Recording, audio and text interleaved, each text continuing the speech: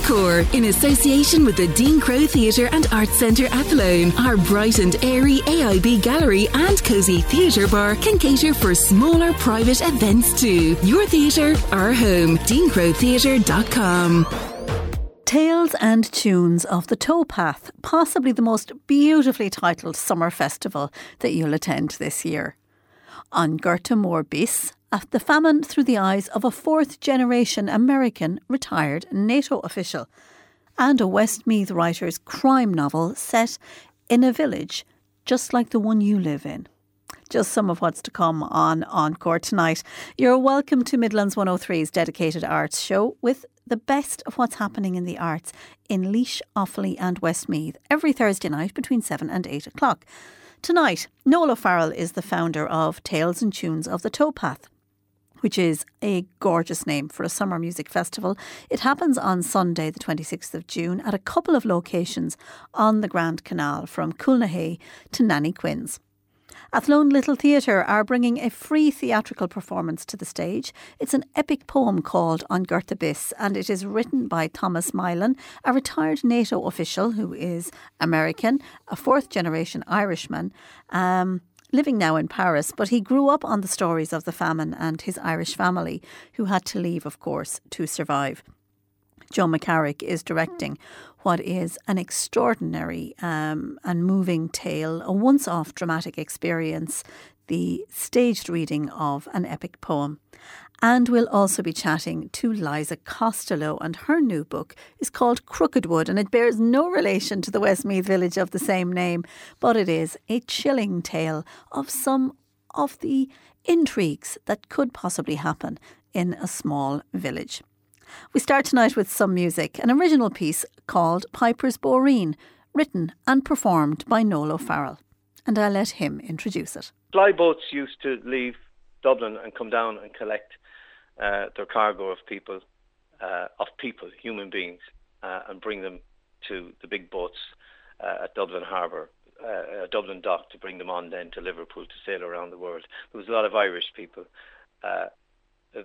obviously, in those ships. Our ancestors, our family, if you like, in inverted commas. The flyboats no longer sail, thankfully, but people still go around the world for whatever reasons, some necessary, some not. But the flyboats don't sail anymore. They came to Piper's Boreen, and the local piper who lived at the bottom of the Boreen used to play them off with a song on the pipes, with a tune on the pipes. Piper's Boreen, my composition, is a tune from the Towpath, and I hope everybody likes it and shares it. And that's Piper's Boreen, written and performed by Noel O'Farrell for the Tales and Tunes of the Towpath Festival, which we'll find out a little bit more about in just a few minutes. Encore, in association with the Dean Crowe Theatre and Arts Centre Athlone, our bright and airy AIB Gallery and cosy theatre bar can cater for smaller private events too. Your theatre, our home. DeanCroweTheatre.com. You're listening to Encore on Midlands 103, and still to come on the programme this evening, Liza Costello tells us about her crime novel called Crookedwood, which, as I said earlier on, bears no relation to the village of the same name in County Westmeath. And I'll also be talking to Joe McCarrick about a really unusual performance that's taking place this weekend, a staged reading of an epic poem. Noel O'Farrell, well, it is a brave man who takes on the production of a brand new music and arts festival and runs it over a single day in 2 separate locations. But that is exactly what Noel O'Farrell has done. He is one of the organisers of the Tales and Tunes of the Towpath Festival, and he's been telling me a little bit, first of all, about the inspiration for it. All my life I've walked the canal. All my life it's been a presence in our lives as a family. And from a very, very young age, I have great memories of being brought up there with my dad and you know, running up alongside it and the stories that were told from it, but always being aware acutely of the connection between where the canal originated and where it went to, because my mother's family would have been in Dublin and quite near it in Drumcondra. So there would have been a connection that we would have been told, well, if we build a raft and we get on the canal, within a few hours we can be in Nana's house for tea. We built a raft once or twice, but we never got any further than 5 yards. But also being made acutely aware of where that canal went, from Dublin through the centre of the Midlands and Meath and Kildare, etc., and then entered the Shannon at Clondra. Equally, we were brought up with the stories about the Grand Canal, because my dad's family were Kildare people. So we crossed the Grand Canal going into Kildare, and we're always told about the canal. Now, where the love of the possibility, perhaps, that's an idea that we always used to speak about, myself and Martina. That's my wife. What if maybe we were going for a stroll down the canal, the way you do, and listening to the sounds that you listen to, and perhaps the tones of maybe, I don't know, traditional air, or a baroque air, or somebody telling a story was going to come around the corner at you. What would it feel like, and what would it be like? And that really kind of was always there. I always thought about that, and we always spoke about that. At the lockdown period, then we started to meet more and more people. So more and more people started to gather on the canal, to walk by it, to imbibe what it has to offer, which is a beautiful space of hundreds of years there. It's all there for the last hundreds of years. And there seemed to be a different kind of energy came into it. And the councils, of course, then in both the Grand and the Royal, put a lot of energy and a lot of effort into upgrading the footpaths. You no longer had to stumble and fall. There are still a couple of rugged enough areas there. The High Line, just around the corner from us here in Mullingar, has no path, but it has the most beautiful walks and the most beautiful plants and flowers and natural music, if you like, Claire, to call it something. Mm-hmm. The sounds and the tones of nature, which was what we wanted to do with this idea. We didn't want to take away from that. So in other words, there would be no big descending of massive sound hire trucks and scaffolding and trussing and all of that sort of thing that goes along with the festivals that we would know of. This is altogether a more calm, ambient, laid back, gentle affair. And I think those adjectives could be applied to the canal itself, the canal system itself.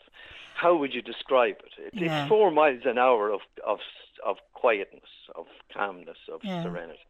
Yeah. Tell me about how you go to curate a festival then, built around the canal. Okay, another good question. Then you have to go through your black book, if you like, and my contacts in the music world and through radio as well are many, and I have equally as many great friends in pretty hardcore rock bands and as I do who play acoustic music and who tell stories and who write poetry and recite poetry and one of the artists on the day is Anita O'Brien, and I've worked with Anita a few times. She did a lovely festival with us, on a Halloween festival with us on the shores of Lough Ennel, where she played harp, dressed beautifully as a vampire because it was Christmas, or because it was Halloween. And I've worked with her on a small show that we did a few years ago called Fado, which was a presentation of Irish original story and song. Yeah. She's a harpist, and she's a beautiful harpist. Now, if you and I were to go for a stroll down the canal, we were turning a corner, and I heard the sounds of a Celtic harp coming from nearby, I'd go, well, I'll go and explore this further. Yes. See what this is. Eva Coyle, who's a singer, Eva's one of the artists on the day as well. She's just released a new album. Yeah. You've had guest of yours, I have no doubt about that. And a beautiful, beautiful singer and writer she is too, County Westmeath lady. Paul Timoney, the County Westmeath storyteller. I'm sure you've had Paul as well. Paul, yes, I have some of Paul's artwork on my walls. Yeah, well, you know something, Claire, that's a lovely thing to say, because to me, Paul Timoney is one of the... I've worked with Paul many, many times, and he's one of the great... I just love him. I love Paul Timoney. And I'm going to do some original songs myself and play them acoustically. And we will have poetry. We would have there's a couple of bits and pieces coming in as we speak, but there's the foundation of it. Coco Mello, a beautiful young band just starting off, being inspired by the music of Django Reinhardt. Not that common a thing to say you're influenced by nowadays, especially with 20 somethings. But you know. I hope that describes the kind of feeling about this, and it's more a feeling than it is an actual. We want to put big names. Do you remember years ago? You might remember. There was a festival in Cork called Lissard. You don't remember the Lissard I don't, festival? No. Well, Lissard was an interesting festival, is the only way I can describe it, because insofar as they didn't use big PA systems, people like Elvis Costello would come, which is a name that your listeners might know. People like Elvis Costello might come and just sit down reading the works of Paddy Kavanagh, for example. Okay. And Liam O'Wanley could be playing the hurdy-gurdy music, not what they're normally associated. Yeah. So, but this is the thing about the canal and its presence in our lives, Claire. In on the Grand and on the Royal, it's a thing that goes through our lands, if you like. It comes from Dublin and it goes into the Shannon Estuary. So effectively, it dissects the country. so. And there's one in Offaly and there's one through Westmeath. So effectively, that's an island situation that's going on there. Yeah. I only mean that. I know what you mean.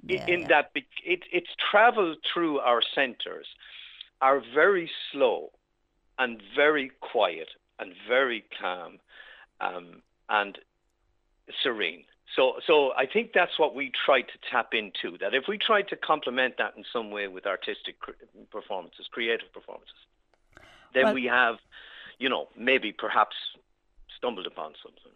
Okay, we start at Coolnahay at noon.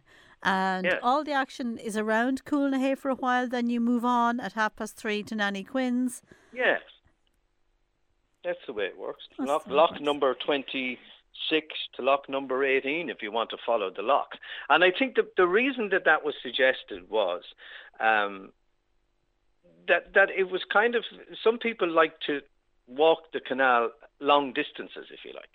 So in other words, there are hikers and walkers and bikers on it all the time. For sure. And what we thought of was that maybe they could stop at Coolnahay, having come from Ballinaccargy or Abbeyshrew or somewhere, and say, right, we'll enjoy this for a while, and now we'll push on. And by the time, if they stop off in Mullingar or wherever, and they can go and have a coffee, or they can have a coffee in Coolnahay, then they get to Nanny Quinn's and to be able to enjoy it again, or to be able to enjoy another performance there. And that was the idea. And people said, interesting. Not the way it's normally done. Could you not have done it on 2 days? Well, we're dipping our toe in here. I think is the best way to describe it. And we'll see how this inaugural one goes. And then we'll take it from there. There's a lot of really lovely comments and interest in it thus far. And I think everybody is getting what you and I just were talking about there, that it's a particular feeling. It's not something that you want to foist upon an area, because people enjoy the canal quietly themselves for their own different reasons. And the natural habitat that exists there, birds, bees, everything, exists quietly. So I think that was what we suggested we would try and do, is just try and bring it some little taste of a creative performance within that realm, graciously and quietly, and see how we get on. And we'll leave as quietly as we went in. Tales and Tunes of the Towpath starts on the canal at Coolnahay at 12 o'clock on Sunday and moves on at around 3:30 to Nanny Quinn's. And it sounds like an absolutely wonderful event. After the break, Lisa Costello, originally from Moate and now living again in Moate after a stint in Dublin, has written her second novel. It's called Crookedwood. She tells us about it after the break here on Encore on Midlands 103. Encore, in association with the Dean Crowe Theatre and Arts Centre Athlone, our bright and airy AIB gallery and cosy theatre bar can cater for smaller private events too. Your theatre, our home. DeanCroweTheatre.com. Still to come on the show this evening, I will be chatting to Joe McCarrick, who is directing the staged reading of a brand new epic poem about the famine. So new and so different, I suppose, in its interpretation. Coming from a man who has lived in America for very much of his life and France most recently, and he's learned the stories of the famine going back through generations in his family, that he has titled the poem not just An Gorta Mór but An Gorta Mór Bis, and that connects, it's a French word, and it connects to the second version, if you like, of the story. That's all still to come on the programme, but for now I am joined on the line by Lisa Costello, and Lisa is a Westmeath-based writer. She has just written her second novel, and when I was talking to her recently, I had what for me was an interesting question to begin with. How do you close the door on your house when you go in at night, Lisa? When you've written The Estate and you've written Crookedwood, do houses not terrify you? They don't at all, actually. Not real ones. My one in real life, touch wood, I should say, but I actually live in the house I grew up in. I can't remember if I mentioned that to you the last time, but I grew up in Moate and moved to Dublin, and a few years ago, actually just the year before the pandemic started, my husband and I and our two kids moved back to the house I grew up in, which is like a 70s bungalow, outside the town on a little boreen. So I suppose for that reason I probably feel very safe at home, actually, despite what goes on in my made-up houses, my novels. You just want everybody else to be terrified in their beds. Everyone else can be terrified, yeah, I'm fine. Tell us about Crookedwood. Set the scene for us, not to be confused with anywhere else in Westmeath named Crookedwood. It's important to point that out, yeah. I mean, I should probably mention, my sister lives in Mullingar, and the many times I've visited her over the years, I drive through a roundabout that has a signpost on it for Crookedwood, the real Crookedwood, the village there north of Mullingar.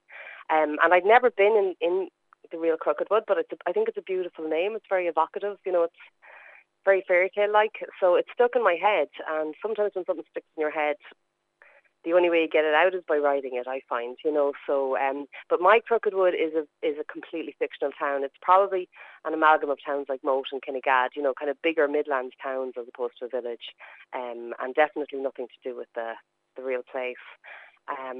It's about a young woman who moved away from home and went up to Dublin and got sidelined from her degree in agricultural science and developed a career in a kitchen, in a fine dining kitchen, and showed a real passion and a real gift there. But meanwhile, things are sort of stirring at home. She's down home. The narrative starts when she's down home to help her mother with the final stages of selling off the family farm. Her mother does not want to sell the family farm. Sarah's father died when she was young, and the mother has very strong emotional attachments to the farm. Yeah. So she's putting a lot of pressure on Sarah to give up the career in Dublin and the cooking career, which she's very dismissive of. She really is peeling spuds in a fancy kitchen. Yeah, I know, exactly. But I think Nancy is actually a decent woman, Sarah's mother, and she's an intelligent woman, and she loves Sarah. But one of the things I was kind of interested in cooking.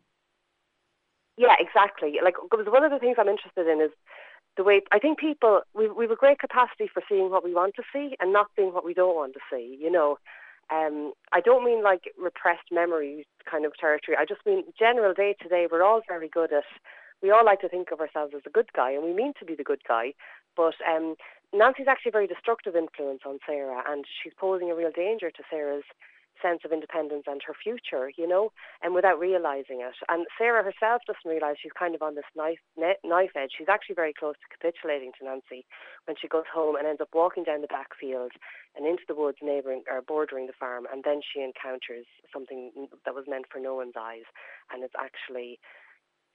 she's kind of knocked accidentally against a very, sinister development that's happened in the town, and thus finds herself dragged into a kind of a dark conspiracy that she does not understand, and so the reader doesn't understand until the very end of the novel. So I better say no more. No, say no more. But I think what you said there about things not being what they appear to be, it's fair to say that it's hard to tell, which is the way it should be, obviously, in a crime novel, who the characters are, who are not really the people they pretend to be.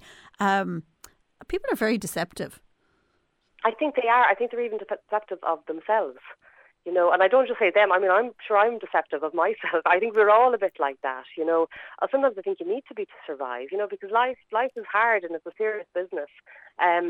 So I think, you're right. That's the real territory you want to be in for a psychological thriller, because a lot of what the reader is going to, the thing that's being sold there on screen or in a book is this feeling of dread, this feeling of there's something lurking in the shadows, but you can't quite make it out, So I think to try to tap into that, how, nobody's quite what they seem is kind of, it's very relevant, I suppose, to the genre, that kind of creates that. It's all about the atmosphere and the mood, like if you think of the old Hitchcock films, it's very much about that creepy feeling, unsettled feeling you have in every scene, as much as it is about what the plot is about. And it's as much about reputations and conceptions and preconceptions that people have about each other, sometimes from a very long time ago, and how people are able to tell lies to people about other people. It's a very intricately woven web of truth and lies that she has to negotiate with very few skills, really. Yeah, no, that's a really nice way of putting it. Thank you. I mean, I think it's interesting how we can lie to ourselves and to each other, and how sometimes when someone is lying to someone, they almost believe it. Like the character Neil, he's very he sees himself as a good guy, and he's coming up with this big development off the motorway there. It's in the middle of the Celtic Tiger that it's set, so he thinks he's doing a great thing for the town with business and employment. But really what's motivating him is greed, like he's greedy for the wealth, and he's greedy for a better social status, for kind of reclaiming his life, for outdoing his older brother. But he doesn't see that when he looks in the mirror. He sees the good stuff, so he can lie to himself and justify not being completely honest to others as well if he needs to. And because he can lie to himself, he and other characters can also be very gullible. Yes, that's true. Yeah. I think we're gullible when somebody's saying what we want to hear. You know what I mean? Absolutely, yeah. Yeah. So I think Joe, her uncle, is the only character. There's a bit of not honesty, but like there's honesty in her conversations with Nancy sometimes too. But I think there is this sort of, because Joe has his own pain that he's had to deal with and his own secrets. I think then he comes with a hard-earned wisdom, Joe. So he can.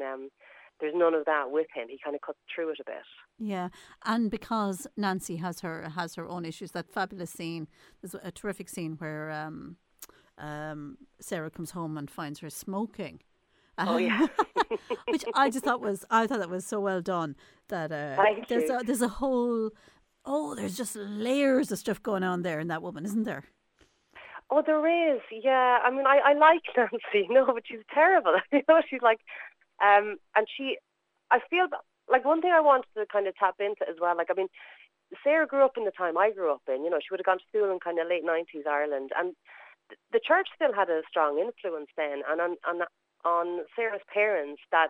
Like Nancy was very kind of almost damaged by the message, the church, the very misogynistic message that would have come from the church about a woman's place and a woman's body. I mean, I remember being in secondary school, and one of the nuns who taught us, who was a nice woman, but she must have got the short straw in the convent, because she had to give us this talk about female bodies and our bodies changing in adolescence. And I remember noticing her hands were actually shaking, when she was doing this.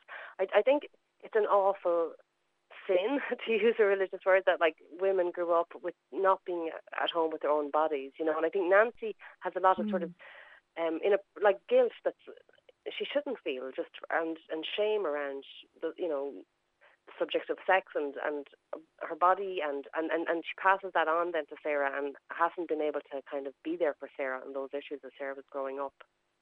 It's interesting that Sarah is the protagonist, but she is not the only very well fleshed out, very well drawn character with a lot going on in their past, with a lot of elements to their lives, the way, you know, you can sometimes find in psychological thrillers.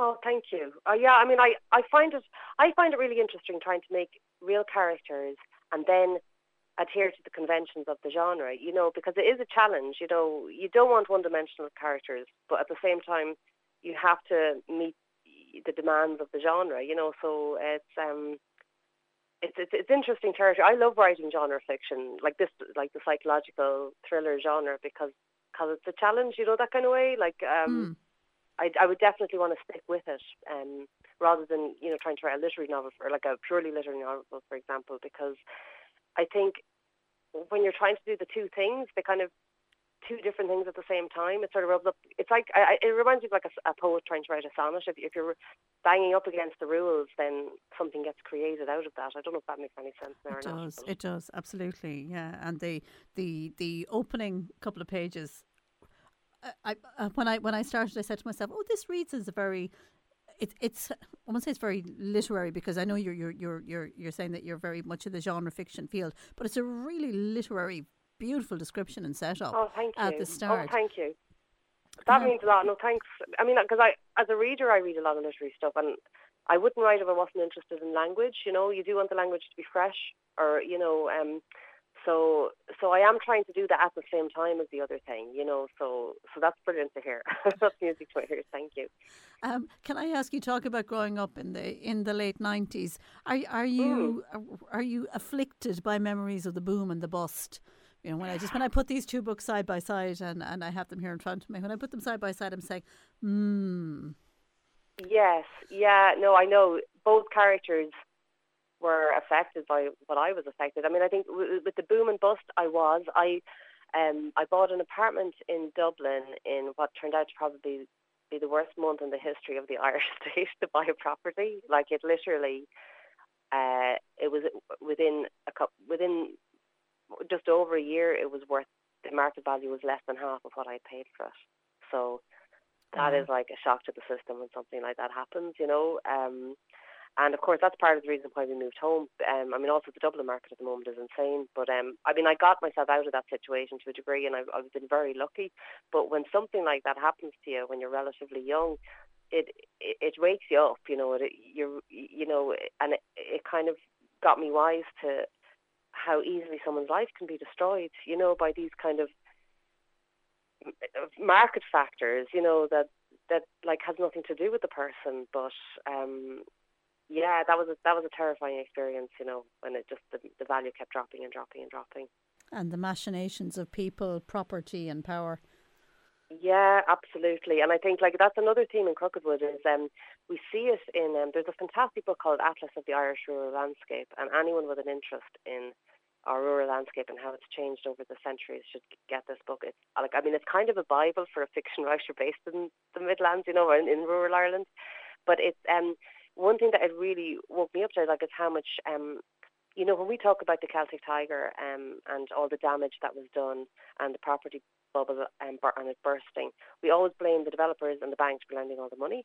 But, like, none of that would have happened if we had perfectly good planning guidelines, but they weren't enforced. If they had been enforced, the banks could have lent all the money they liked and nothing would have actually happened. You know, we wouldn't have these kind of zombie hotels and ghost estates that were still have left their mark around the country. You know, you still see, you know, and these business parks, you know, somebody called it this strange hotel geography, you know, from the Celtic Tiger, that all the stuff went up because there were certain kind of tax breaks and stuff, and it wasn't about the people, you know, it wasn't about amenities and serving the communities. It was about people's profit margins. You know, we did that to ourselves. It's kind of sad. And now you see the current housing crisis and you think, God, we don't seem to have learned. There doesn't seem to be a learning curve here. No. Exactly. No. And Crookedwood by Lisa Costello is published by Hachette and is widely available. Stay with us because after the break we'll be heading to Athlone to the Little Theatre. Encore, in association with the Dean Crowe Theatre and Arts Centre Athlone, our bright and airy AIB gallery and cosy theatre bar can cater for smaller private events too. Your theatre, our home. DeanCroweTheatre.com. Saturday evening in Athlone sees an utterly unique event.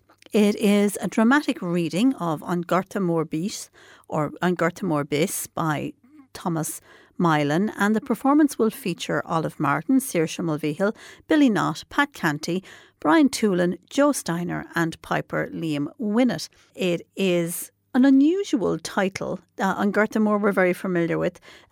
Bis or bis comes from French, and it indicates, I suppose, that it's a second retelling or a modern retelling or a new telling of the story in the form of this epic poem. Joe McCarrick is director of the staged reading of the performance. Joe, how did this, which comes to you from France via the US and 4 generations back of Irish history, how did it fall into your lap? I came across this poem through, to put it the right way, Thomas Milan, who wrote the poem, came across us. He had written this poem from accounts that he had heard from his own relatives growing up, and was inspired by all he heard and did some research into the famine himself, and that prompted him over time to write what he classes as an epic poem on the famine. Now, when he had written it, he wanted to lift it off the page. He thought maybe somebody might pick it up and do some sort of a production with it. He found his way to me through Tom Maguire, who was the former head of RTE Radio 1, and he had known me through the Drama Festival. And he got through to Tom through a circuitous route through various contacts in Europe. And one person said to another person who said to another person, oh, well, I know a guy who knows a guy who knows a guy. And eventually the poem came to me. And I met Tom for a coffee, and he gave me the script. I looked at it and I read it, and I thought, yeah, this is something we could do, but only as an audio production, that we could characterize it and divide it into various voices. And using those voices, we could make an audio file for him based, using his words, using his poem, and give the file to him. And that was sort of the beginning and end of the project. But Tom Milan, the author, was very excited about it, and he wanted to meet with us. And after a lot of toing and froing, we eventually agreed a date. Now, this has been going on, I suppose, almost a year at this stage, and with COVID and all sorts of things happening in the meantime, things were put off. But anyway, eventually we got a sort of an audio file sent to him, and he really wanted to come over and see us. And we decided, well, sure, look, come in June, it'll be summer, it'll be bright and long. And when that was arranged and the date was fixed, I thought, well, sure, to hell with it, why don't we just do a staged reading of the poem for him? Let's present it to him live from the stage. And that would sort of give him a boost, give him something to look forward to, rather than just coming over all the way from France and just meeting us. So that's what that was the genesis of the thing, and we're ready to roll with it now on Saturday night at 8 o'clock in the Little Theatre. And as I said, it's a staged reading. It's not a reenactment of the famine. It is not an adaptation of his poem. We're going to be coming out at various stages throughout the poem, reading from the script, from the book, and but we'll be giving it a bit of character. We have 6 of us on the stage altogether, and we come and go at various stages throughout the poem. And, so it's character as opposed to physical performance. Correct. And tell me, how well does the poem lend itself to that kind of a staged reading, to the audio production, to the under Milkwood style of presentation? Because we know, having seen something like Patrick Kavanagh's Great Hunger performed, by a single actor in a dramatic kind of a way, it is very possible for poetry to have that dramatic kind of presence and the possibility for interpretation. What about this piece of work? Well, this is the challenge for us. We've never done anything like this before, so it's a world premiere as well on top of that. Nobody has done this work, Tom Mylan's work, before. So it's new territory, and it'll be very interesting to see exactly how it will work. Now, as I said, we'll be reading it from our folders. We will dress in character to a degree, and as I said, it's really more for the vocal than anything else, and it's the character of the voice. I would call it written for voice. But we will have images of the famine projected on a screen behind us, and we will have a live piper who will play at the beginning and at the end of it, sort of it will create atmosphere. And we hope that audiences will engage with it. I think that they'll be able to follow it easily enough. It's not very heavy or deep. I mean, it is a story of the famine. It's told from an American-Irish perspective. There's a lot in it. It's about 40 minutes running time, 45 minutes roughly. It goes through the causes of the famine, the reaction of the various people, the natives, obviously the farmers who dug the potatoes and found them rotten, the ruling class and how they dealt with it, and of course the immigrants and the coffin ships and the people who went away and the people who stayed behind. So it covers the arc of the famine, I suppose, through all of those years. And as I said, nobody needs any sort of in-depth knowledge or any pre-knowledge to be able to follow it. I mean, everybody knows that a famine took place.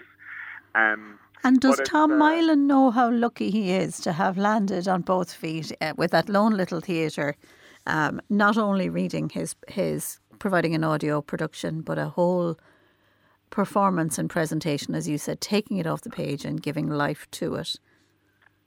He's very excited, and I have had many conversations with him over the last couple of months, and he's really looking forward to this. He arrived actually in Ireland this morning, and he's made his way to Athlone. He's booked into a hotel tonight for the next few days, and I really feel, I hope he will be pleasantly surprised with what he sees.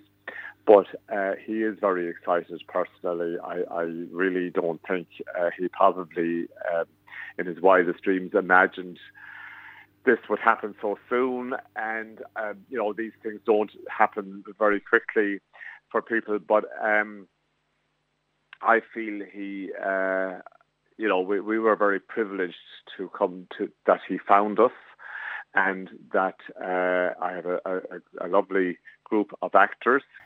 I think he'll be, I hope he'll be very impressed and pleased, but we're very proud and privileged to have, as I said, been discovered by him and put our way, and to have the opportunity to do this, not just because it's a new piece of work, but it also gives us the opportunity to do something different. It was a challenge. We read it a lot of times. We looked at it. We turned it upside down and inside out and rolled it over a few times. But the company put their heart and soul into it and have come to the table with a very positive mindset, and we're really looking forward to getting it out there now. And athlonelittletheatre.ie has all the details. You will need to book, even though entry is free. Eventbrite.ie can also help you out there. And that is it from Encore. After 8, it is the best of Irish and American country music on Country Roads. I'll be back next Thursday with Encore. And if you like a playlist that tells a story or explores a theme, beg me arás amárach le mixtape nua, idir a seacht agus a chuchta clog. The best tunes on the radio anywhere between 7 and 8 every Friday with me and my cúpla focal. Till then, take care of yourself. Good night.